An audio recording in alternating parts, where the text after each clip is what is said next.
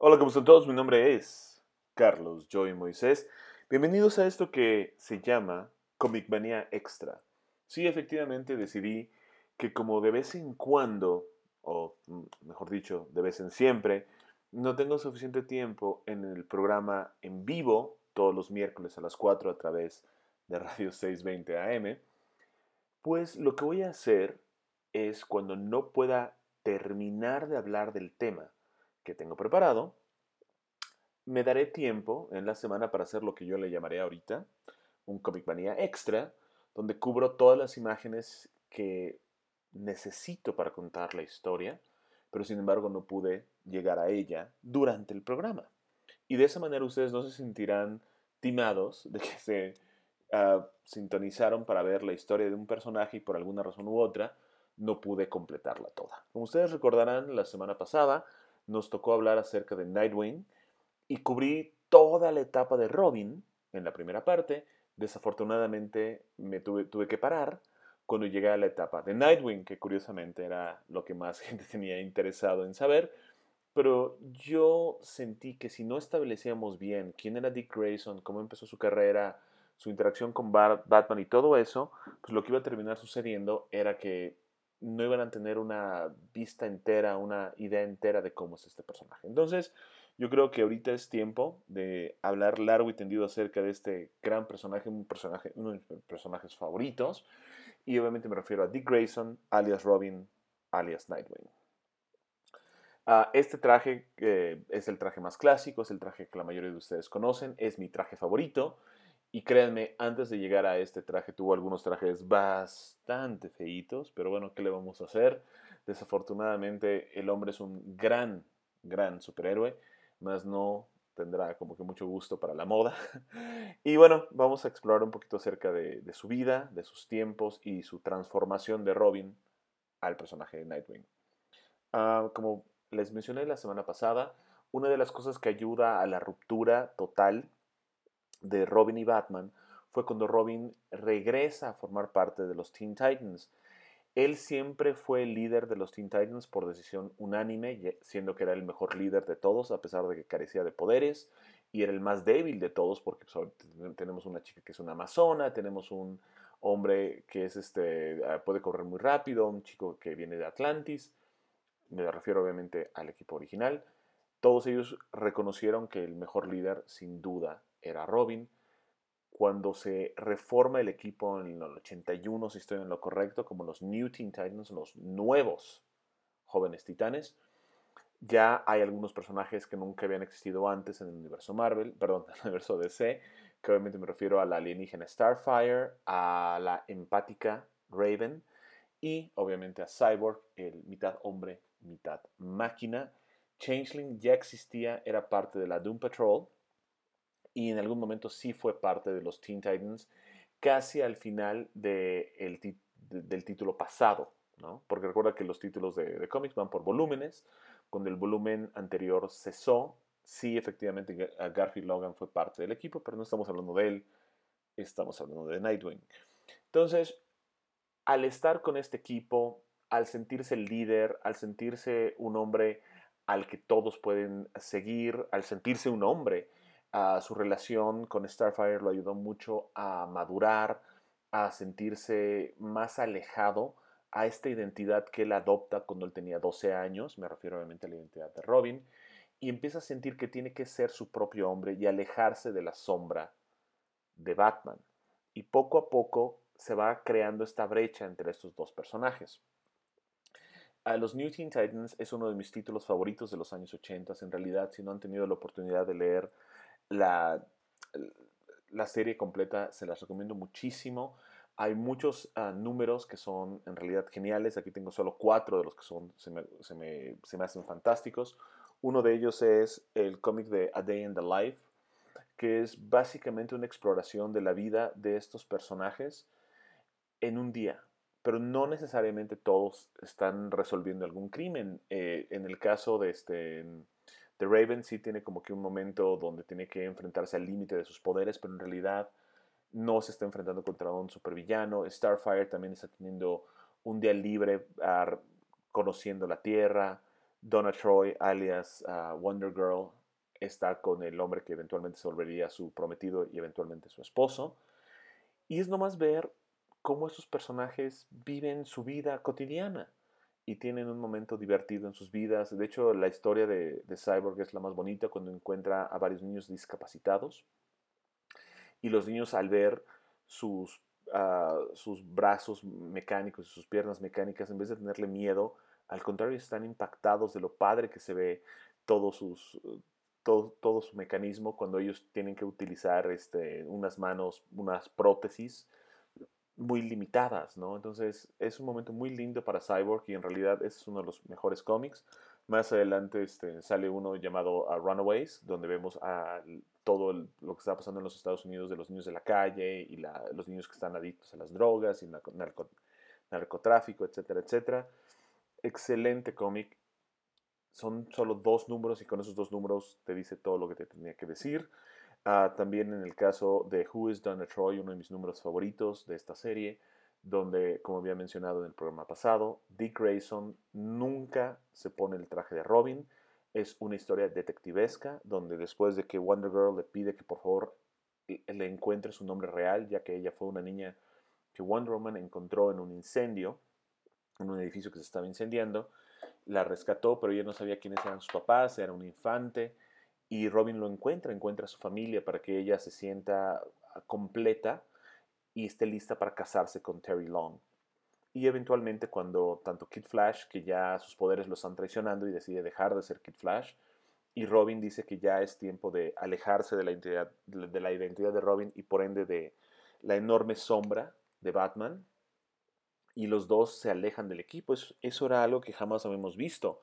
De vez en cuando habíamos visto que algunos superhéroes dejen de ser superhéroes, ya sea porque son despedidos de su trabajo o han muerto, pero nunca habíamos visto que voluntariamente 2 personajes digan ya es tiempo de dejar de hacer esto. Si quieren ver más detalladamente todas las etapas de este equipo, les recomiendo este cómic que es un anual de Secret Origins. En realidad es uno de mis cómics favoritos. Lo escribe en George Pérez, me imagino con algo de ayuda de Marv Wolfman. No lo dibuja él dibuja algunos de las páginas, incluyendo la portada, pero varios artistas dibujan varias de las portadas, cada uno con un estilo diferente. Y pues como estamos viendo diferentes eras de los Teen Titans, pues eso ayuda bastante. En realidad es uno de mis cómics favoritos porque yo adoro a este equipo. Y aquí lo pone todo en orden cronológico para que conozcamos cómo el equipo se junta, toda la evolución del equipo de cuando eran solo 3 chicos, Kid Flash, Aqualad y Robin. Más adelante cuando Speedy y Wonder Girl se unen al equipo. Y poco a poco como algunos personajes se van uniendo hasta que se forma ya un gran equipo que son los New Teen Titans, que es mi equipo favorito. En realidad les recomiendo mucho este cómic. Es bastante fácil de conseguir por internet, obviamente, y en algunas tiendas de aquí de México. Y pues en serio no les va a costar muy caro porque solo yo aprecio este número. Mm. Todo llega a su clímax, digamos, toda esta decisión de Dick Grayson de dejar de ser Robin y empezar a ser Nightwing, cuando Deathstroke finalmente decide poner su plan maestro en acción en esta magnífica miniserie llamada The Judas Contract. Es más que una miniserie, es un arco que ocurre dentro del cómic de los Teen Titans y es cuando él hace que Terra infiltre al equipo para que de ahí ella pueda traicionar al equipo desde adentro y lo logra y hace que ¿cómo se llama? Pueda Deathstroke atrapar a todos los Teen Titans. Excelente cómic, una de las mejores historias. El final en realidad te rompe el corazón. Está muy muy bien logrado. Todo el plan maestro de Deathstroke fue genial. En serio, se los recomiendo muchísimo. Si no la han leído, léanla. De hecho, hicieron una adaptación en una película animada. Es verdaderamente olvidable esa película animada. Y también en la serie de Teen Titans hicieron la adaptación. Igual yo siento que es bastante olvidable. Mejor lean el cómic, es bastante fácil de conseguir y les va a encantar. Y en el tercer número de este arco, llamado Judas Contract, es cuando finalmente Dick Grayson se pone el traje de Nightwing elige su nuevo nombre y también encuentra un nuevo aliado que es Jericho, que es el hijo de Deathstroke, y juntos van a detener a su padre. El traje de Nightwing estaba yo muy entusiasmado de verlo finalmente, estaba yo muriéndome de ganas, pero en realidad, como podrán ver, no es muy bonito. Es un traje muy setentero. Yo creo que George Pérez es un excelente dibujante, pero para crear trajes en realidad no es tan bueno. Creo que sus mejores trajes o sus mejores diseños fueron, pues digamos, la armadura o las piezas metálicas de Cyborg y sin duda la armadura de Starfire. Creo que es muy sexy, está muy, muy, muy hermosa, pero en realidad el traje de Jericho es horripilante. El de Nightwing no está tan malo, pero en realidad no se me hace correcto. Además de que está mostrando demasiado pecho y eso estaba bien, no sé, en los años 70, pero no sé si en los 80 seguía siendo una moda. Como podrán ver, aquí traté de hacer un comparativo con el personaje de Deadman, otro personaje acrobático. Siento que los trajes son muy, muy, muy similares y afortunadamente tuve la oportunidad de conocer a Marv Wolfman en una mole. Yo moderé su plática acerca de Nightwing y postulé mi teoría de que el traje de Nightwing fue inspirado de alguna manera u otra por el traje de Deadman. Y él me dijo que estaba totalmente equivocado, que George Pérez jamás le dijo eso. Entonces puede ser que haya sido como de una manera subconsciente, pero sin duda no fue para nada consciente la decisión de hacer que el traje de Nightwing tenga este nivel de parecido al de este otro acróbata superheroico llamado Deadman. Y otra cosa que sí le pregunté, y esto sí me dio la razón, noté que obviamente en el caso de Nightwing no tiene capa, ni tampoco tiene un cinturón de utilidad como el de Batman.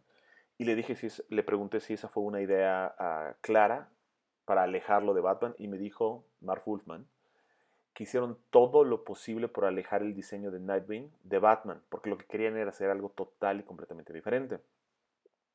Por eso tiene los vivos amarillos, por eso tiene los brazaletes de utilidad en vez de tener un cinturón de utilidad y por eso carece de capa.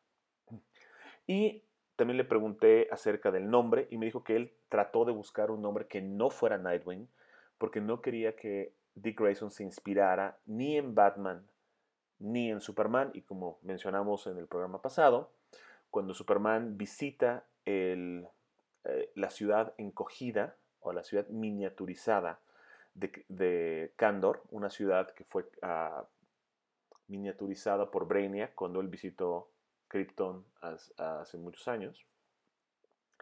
Resulta que está lleno de kriptonitas la ciudad de Kandor y de vez en cuando Superman lleva a su compañero Jimmy Olsen a visitar la ciudad y tienen aventuras dentro de esa ciudad, pero como él está bajo una lámpara que produce luz solar roja, cuando Superman está en esta ciudad miniaturizada, no tiene superpoderes.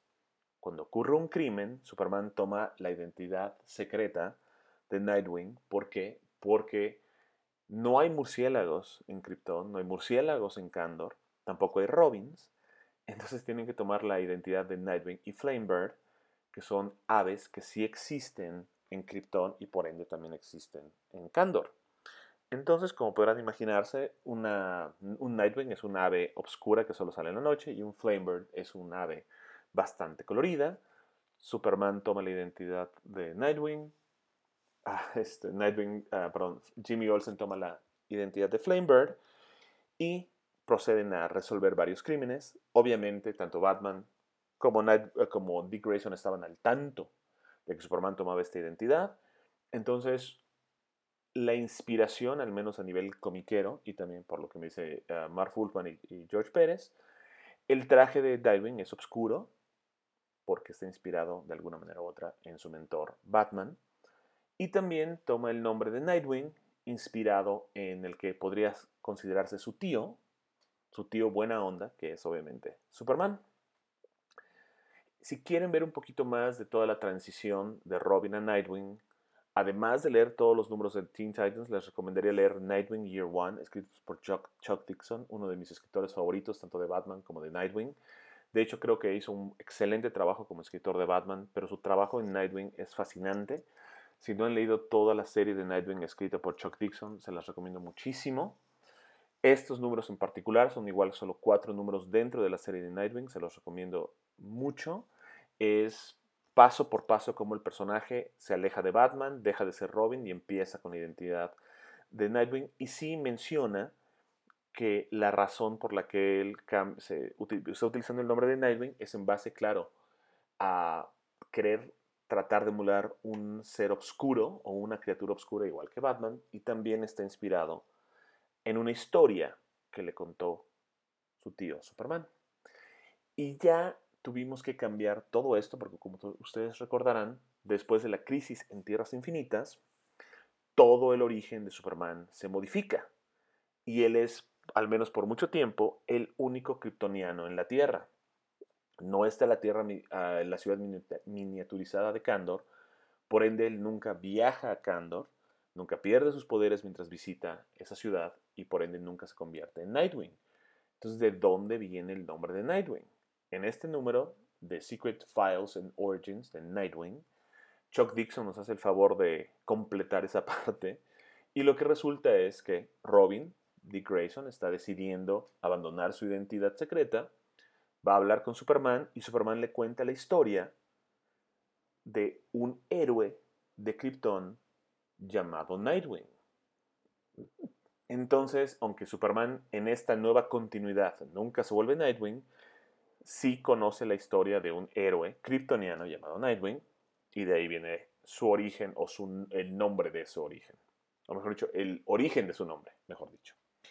Después de tener por muchos años ese traje tan horrible creado por George Pérez, afortunadamente a Mirage, una chica que viene de un futuro alterno, va al pasado.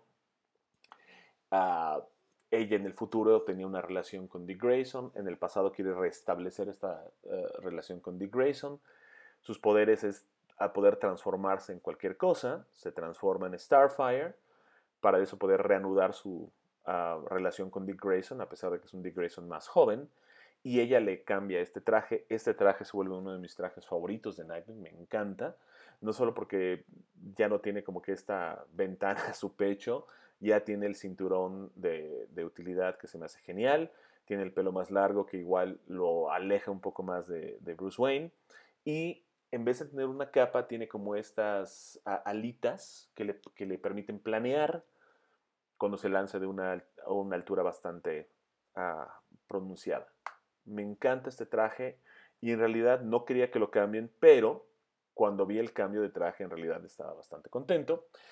Uh, Después de que él deja de ser parte de los New Titans, porque se cambia el nombre ya que todos los personajes se habían crecido lo suficiente para dejar de ser teens, y ya se vuelve el título nomás simple y sencillamente los New Titans, está a punto de casarse con Cory, no se termina casando con Cory, se aleja de los titanes, empieza a forjar su identidad más superheroica, lejos de Batman, lejos de los titanes, y estaban probando a ver si el personaje podía cargar su propia serie, y deciden primero probarlo con un solo número llamado Nightwing Alfred's Return. Como ustedes recordarán, durante la caída del murciélago, Alfred Pennyworth se aleja de la Baticueva, se aleja de Batman porque siente que Bruce Wayne está poniéndose muy suicida y no le pareció para nada la actitud de Azrael, el chico que toma el lugar de Batman durante la caída del murciélago.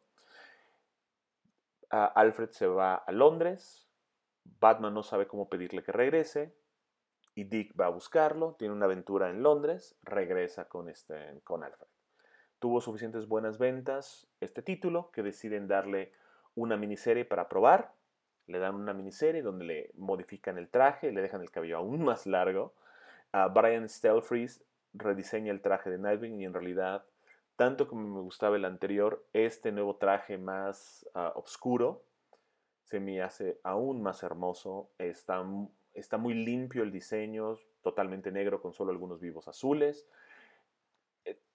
Siempre me ha gustado el personaje y verlo así más como ninja se me hizo genial.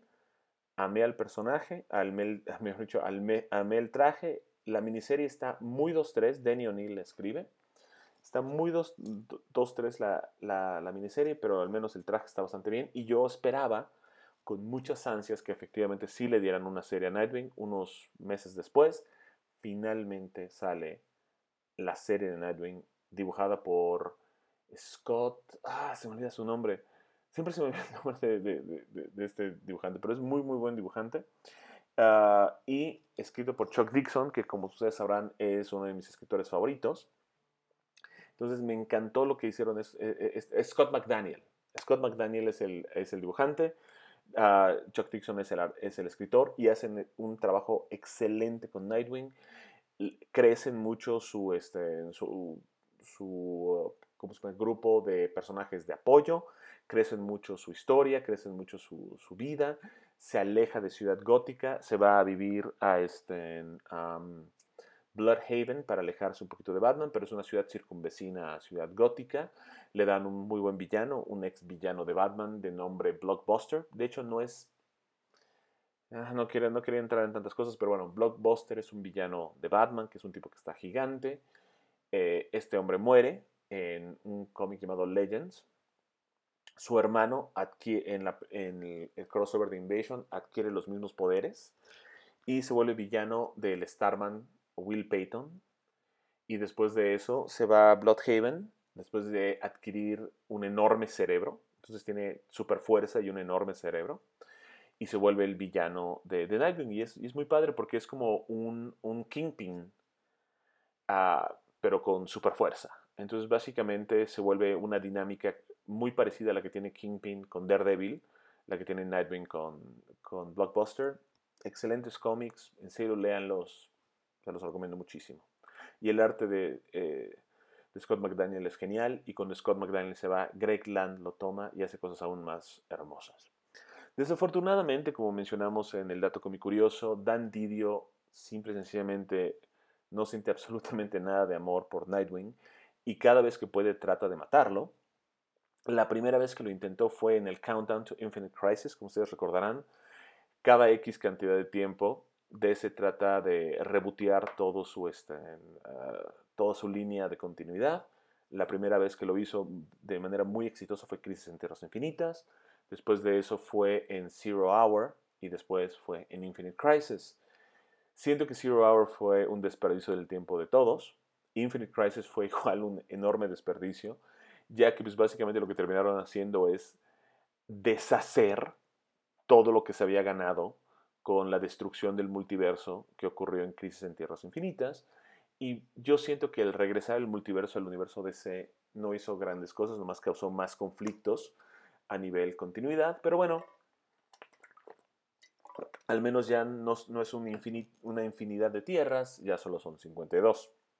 Pero bueno, como ven, Batman está cargando un cuerpo. Originalmente ese iba a ser el cuerpo de Nightwing, el que descubre todo lo que está pasando detrás de las escenas, el que descubre que Maxwell Lord es un villano. No es Blue Beetle, sino es Nightwing. A última hora lograron convencer a Dan Didio de que no mataran a Nightwing, que le dieran otra oportunidad. A regañadientes, Dan Didio accede y muere este gran personaje llamado Blue Beetle, que es el segundo Blue Beetle, uno de mis personajes favoritos. Fue bastante, bastante triste para mí perder a Ted Kord. Y fue aún más triste cuando Jamie Reyes o Jaime Reyes se queda con el traje o con el escarabajo azul y procede a tener una armadura. El personaje de Jaime Reyes nunca me gustó, nunca se me hizo interesante. Leí varios cómics con él y en ningún momento se me hizo interesante. Lo único que puedo tolerar de Jaime Reyes son sus apariciones en la caricatura de Young Justice y en la caricatura de Batman Brave and the Bold. Pero en realidad, a nivel cómic lo detesto. Pero bueno, no quise perder a Ted Kord, pero hubiera sido más doloroso en mi vida perder a mi buen amigo Nightwing. Y después de eso, el cómic de Nightwing, cuando Chuck Dixon se va, empieza a caer poquito a poquito, como que no saben qué hacer con el personaje. Diferentes escritores lo toman, incluyendo Devin Grayson, que dijo que era para ella un sueño escribir el cómic de Nightwing, y sin embargo, a pesar de que era el sueño de toda su vida, hizo un trabajo bastante, bastante chafa. Cada vez que cambiaban de escritores, cada vez que cambiaban de artistas, yo le daba una oportunidad al título porque tenía muchas ganas de volver a leer Nightwing. Cuando Peter J. Tomasi toma control de la serie, otra vez vuelve a arrancar y despega. de manera leve, de manera lenta, de manera pausada, pero aún así, después de como 2, 3 años de tener pura basura, en realidad se siente la diferencia del amor que Peter J. Tomasi tiene con el personaje, de las excelentes historias que está contando con él. Desafortunadamente fueron no más de 10 números los que él pudo escribir antes de que viniera otro crossover y nos arruinara absolutamente todo. Como todos ustedes recordarán, Grant Morrison decide hacer un crossover bastante complicado llamado Final Crisis. No sé si algunos de ustedes lo leyeron. Yo lo leí y en realidad no me gustó. Es básicamente un nuevo intento de Darkseid de adquirir la ecuación antivida, y cuando finalmente la adquiere logra controlar la Tierra, porque básicamente lo que hace la antivida es te quita todo tu libre albedrío y te vuelves un esclavo ante las fuerzas y el poder de Darkseid. No se me hizo un muy buen crossover ni una muy buena serie. Creo que lo mejor que salió de aquí fue el cómic de Final Crisis, Legion of Three Worlds, que se enfoca total y completamente en la Legión de Superhéroes, y el dibujante es George Pérez, uno de mis artistas favoritos, y el escritor es Jeff Jones, uno de mis escritores favoritos. Entonces, eso fue para mí lo único positivo de Final Crisis. En realidad no se me hizo una buena historia. Pero como todos ustedes recordarán, Batman se ve forzado a utilizar una pistola y matar o hacer el intento de matar a Darkseid. No es un tiro fulminante, pero sí le logra disparar a esta versión nueva de Darkseid que tiene los poderes más limitados.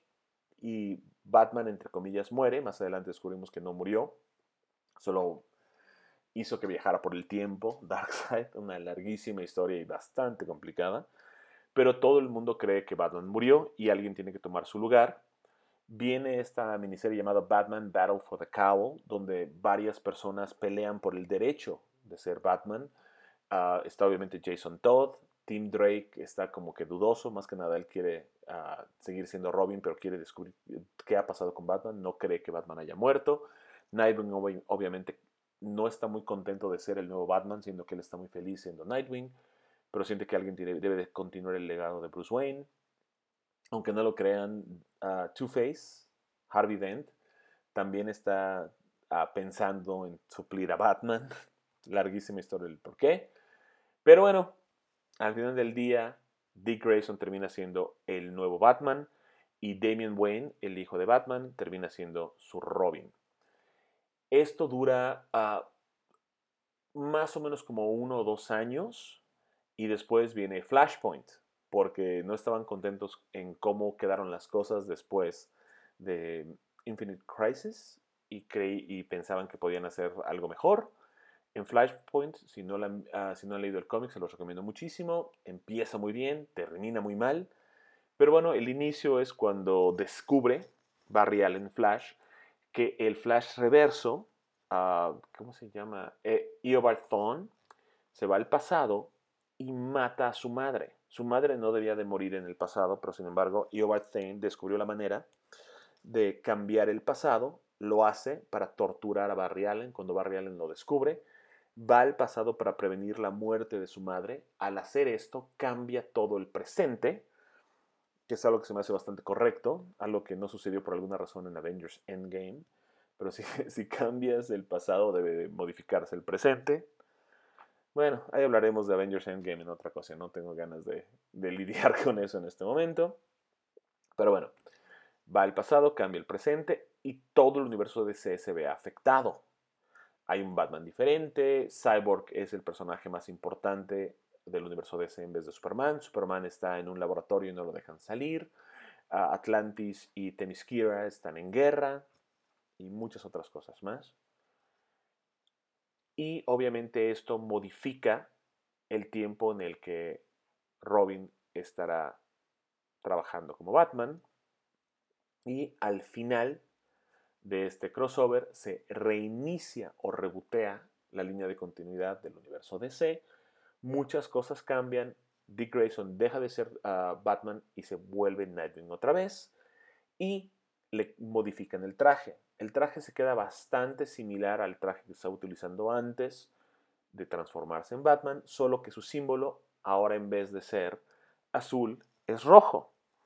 En algunos momentos yo también tuve la teoría de que la razón por la que se hizo este cambio de traje es para parecerse un poco más a una versión que todo el mundo conoce de Nightwing, y obviamente es la versión de Chris O'Donnell como Robin en la triste y muy mala película llamada Batman y Robin.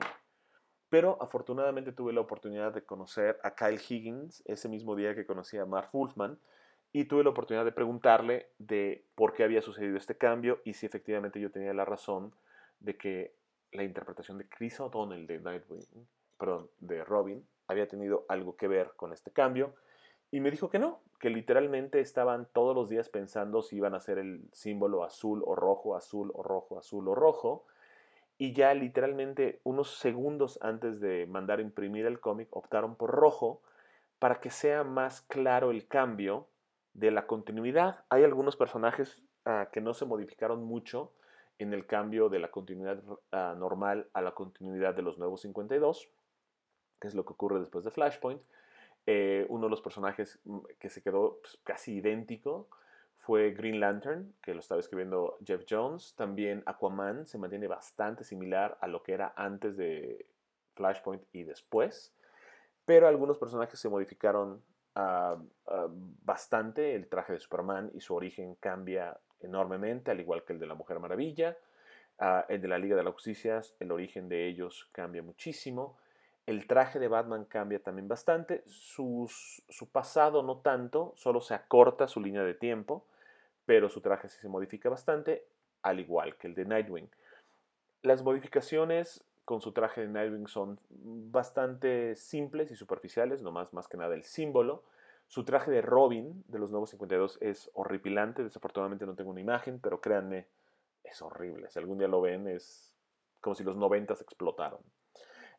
Y hablando de el odio que Dan Didio le tiene a Nightwing, intentó volver a matarlo, esta vez en la miniserie de Forever Evil. Para las personas que no saben, hay un sinfín de universos antes de la crisis en Tierras Infinitas, después de Infinite Crisis, solo hay 52, pero una tierra que ha sido constante en todas las versiones del multiverso ha sido Tierra 3. Así como Tierra 1 tiene a todos los héroes que conocemos, Tierra 2 tiene a todos los héroes del pasado, que empezaron en los años finales de los 30, principios de los 40. Tierra 3 es donde vienen, de ahí vienen, o de ahí provienen, el Sindicato del Crimen, que es básicamente todos los miembros de la Liga de la Justicia, pero todos son villanos. En vez de ser Superman, es Ultraman. Cada vez que se expone a Kryptonita adquiere un poder nuevo y el tipo es totalmente malévolo.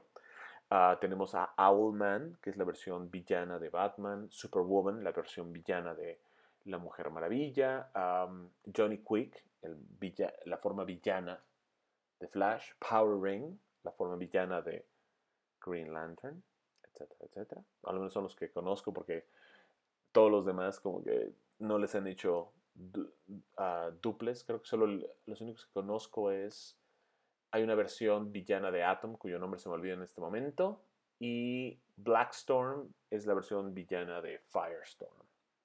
Pero deben de estar todos en Tierra 3 y ellos invaden Tierra 1, o mejor sería Tierra 0, o la nueva Tierra. La invaden y empiezan a deshacerse de todos los héroes.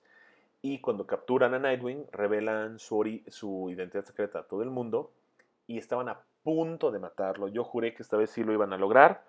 Afortunadamente, a través de algún milagro, a la última hora convencen a Dan Didio de no matar a Nightwing y por segunda vez le salvan la vida a Nightwing, solo que insiste este individuo que no quiere que Dick Grayson sea Nightwing, que no tenga su propio cómic, y cambian su nombre a simple y sencillamente Grayson, lo vuelven un agente secreto en vez de un superhéroe, pero afortunadamente los escritores, que son Tim Seeley y Tom King, logran hacer cosas brillantes con este personaje. El arte también está bastante lindo, en algunos números, no en todos, pero básicamente lo que pasa es que hay un grupo secreto llamado Spiral que está haciendo cosas muy misteriosas. Batman está preocupado de qué es lo que está pasando aquí y manda a Dick Grayson a infiltrar a este equipo y lo hace simple y sencillamente con su nombre, Dick Grayson, y se vuelve un agente secreto. Y es básicamente toda la historia. Yo pensé que iba a ser horrible el cómic y estuve sorprendentemente, perdón, no, estuve sorprendido enormemente, mejor dicho. Me encantó todo lo que pasó, al menos todos los números que yo leí, su relación con Elena, que sería Elena Bertinelli, la Huntress de este mundo, se me hizo genial y muy, muy, muy linda. Y uno de los mejores cómics que he leído en toda mi vida es cuando viene el crossover de Future's End. Todos los crossovers fueron terribles, la historia en general fue ridícula, fue nomás una estúpida excusa para meter a Terry McGuinness, Batman Beyond, el Batman del futuro, dentro de esta línea de tiempo. Pero este número de Grayson es genial, uno de mis cómics favoritos de toda mi vida. Se me hizo muy interesante que el número va en orden reverso y aún así no te confunde, está muy bien hecho, muy bien escrito. Desafortunadamente el arte está horrible, pero sin duda se los recomiendo bastante. Aunque no hayan leído todo el crossover de Future's End, mínimo espero que le den una oportunidad a ese número. Y obviamente, como todos ustedes recordarán, a pesar de que Flashpoint tuvo algo de éxito y los nuevos 52 tuvieron éxito en sus inicios, poco a poco la gente empezó a perder interés en todos los cómics que estaban publicando DC y se empezaron a alejar y empezaron a irse a otras editoriales como Marvel, que estaba haciendo cosas pues, no más interesantes, al menos un poquito más llamativas y más acorde a lo que los personajes eran y no estaban haciendo el nivel de tonterías que estaba haciendo DC. Y además, obviamente, también es cuando viene el enorme auge de todas las películas de Marvel y eso también jaló más gente. Mucha gente también le dio oportunidad a editoriales más pequeñas como Image y IDW, Dynamite y Dark Horse y se alejaron mucho de los cómics de DC. Entonces DC decidió hacerle otra vez un reboot a toda su línea y este nuevo reboot se llama Rebirth. No he tenido la oportunidad de leer muchos cómics de Rebirth porque en realidad ya me cansé de tener que hacer borrón y cuenta nueva con el universo DC cada X cantidad de tiempo. A mí me gusta que las cosas sean más consistentes y más constantes. Cuando vino el cambio post-crisis, perdón, pre-crisis a post-crisis, se me hizo mucho más interesante porque era la primera vez que se veía algo así tan masivo, donde tantas muertes y tanta destrucción había ocurrido. Se me hizo bastante interesante, pero a través del tiempo, poco a poco, le perdí interés a estos constantes reboteos del universo DC, entonces ya me alejé básicamente de todos ellos. Cuando empezó esto, creo que leí el primero de Nightwing, se me hizo interesante, pero no me incitó a seguirlo leyendo, y básicamente ahí lo dejé. El nuevo diseño del traje se me hace interesante, bastante bonito, bastante clásico, pero en realidad no me había llamado la atención hasta que leí por ahí que hay un momento donde vuelven a intentar matar a Nightwing, le disparan, o un sniper le dispara con un rifle en la cabeza, todos piensan que muere, pero resulta que no muere, nomás sufre daño cerebral y se olvida de muchas de las cosas que él hizo cuando era Nightwing. Y por eso es que me comentó nuestro amigo Ryuta, que fue el programa el viernes pasado, que ahora ya hay como que un grupo de Nightwings y eso es porque el mismo Dick Grayson ya no es Nightwing. Entonces tiene que haber un equipo de Nightwings que tome su lugar. Le voy a dar una oportunidad, le voy a dar una leída a eso, pero en realidad no me llama mucho la atención. Es bastante triste que llevo ya varios años sin leer ningún cómic de Nightwing, pero bueno, afortunadamente les di varias recomendaciones de excelentes cómics de Nightwing y de Dick Grayson y de Robin. Entonces, echen un vistazo a todo esto. Y pues ahora ya solo nos falta hablar un poquito acerca de sus otras apariciones en otros medios. Uh, Dick Grayson iba a ser su primera aparición en la franquicia de Batman del 89 y se llenó tanto de personajes esta primera película de Caballero de la Noche que decidieron posponerlo para la segunda película, que fue la de Batman Returns en el 92, y igual habían tantos personajes que no hubo tiempo para meterlo, pero ya habían contratado a un actor para interpretar a Dick Grayson. Su nombre es Marlon Wayans. Si no si no ubican bien o rápidamente a Marlon Wayans, les voy a decir algunas de las preguntas, algunas de las películas donde él ha estado. G.I. Joe, The Rise of Cobra, él interpreta al personaje de Ripcord. También estuvo en la película de Requiem por un sueño, hace del mejor amigo de Jared Leto. Y también estuvo en la estúpida película que no sé por qué a todo el mundo le gusta, de ¿Y dónde están las rubias?, que sale con su hermano. Y sí, efectivamente, el Dick Grayson que había contratado Tim Burton era un chico negro. Buen actor, sí, cuando quiere. No siempre es un buen actor, pero cuando quiere es un buen actor. Pero siento que es un actor más cómico y no le hubiera dado el nivel de gravedad y de importancia al personaje de Robin. Afortunadamente le dieron dinero, pero como no interpretó a Robin, se pudo quedar con el dinero, más nunca se puso el traje y eso se lo agradezco eternamente a todas las personas que contribuyeron a llenar de personajes tanto la película de Batman como la de Batman Returns, y así no pudimos tener la desfortuna de ver a Marlon Wayans interpretando a un Robin afroamericano. Tuvimos la oportunidad de finalmente ver a Dick Grayson como Robin en la película de Batman Forever. No es una de las mejores películas de Batman. No me molesta tanto como la siguiente, pero siento que tiene algunos problemas y los problemas más graves obviamente son los villanos, que creo que se fueron los dos muy a la comedia y ninguno se toma muy en serio el rol de ser villano. La relación entre Chase Meridian y Bruce Wayne tiene momentos interesantes, más en algunos momentos siento que traiciona un poco el personaje de Batman, especialmente cuando Batman sonríe después de que besa a Chase Meridian en una oportunidad. Siento que la relación entre Batman y Robin está bien manejada en algunos momentos, más no en realidad, no es tan magnífica como debería de ser.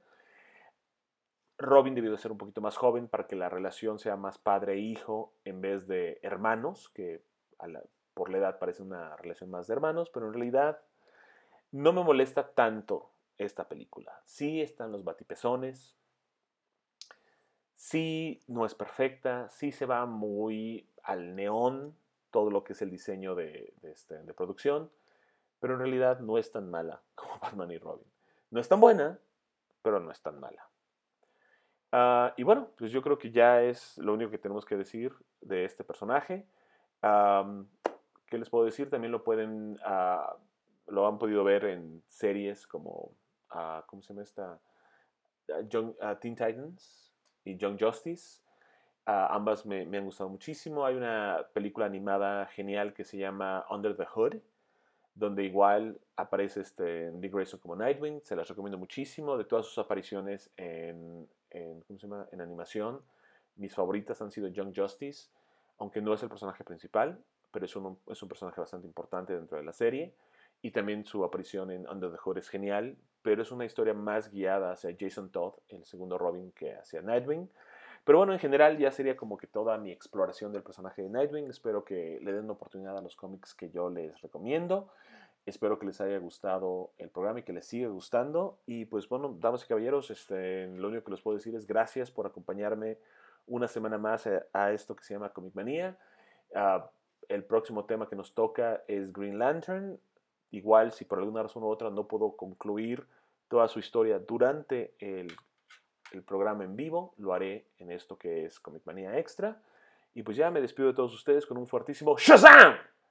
Hasta la próxima semana.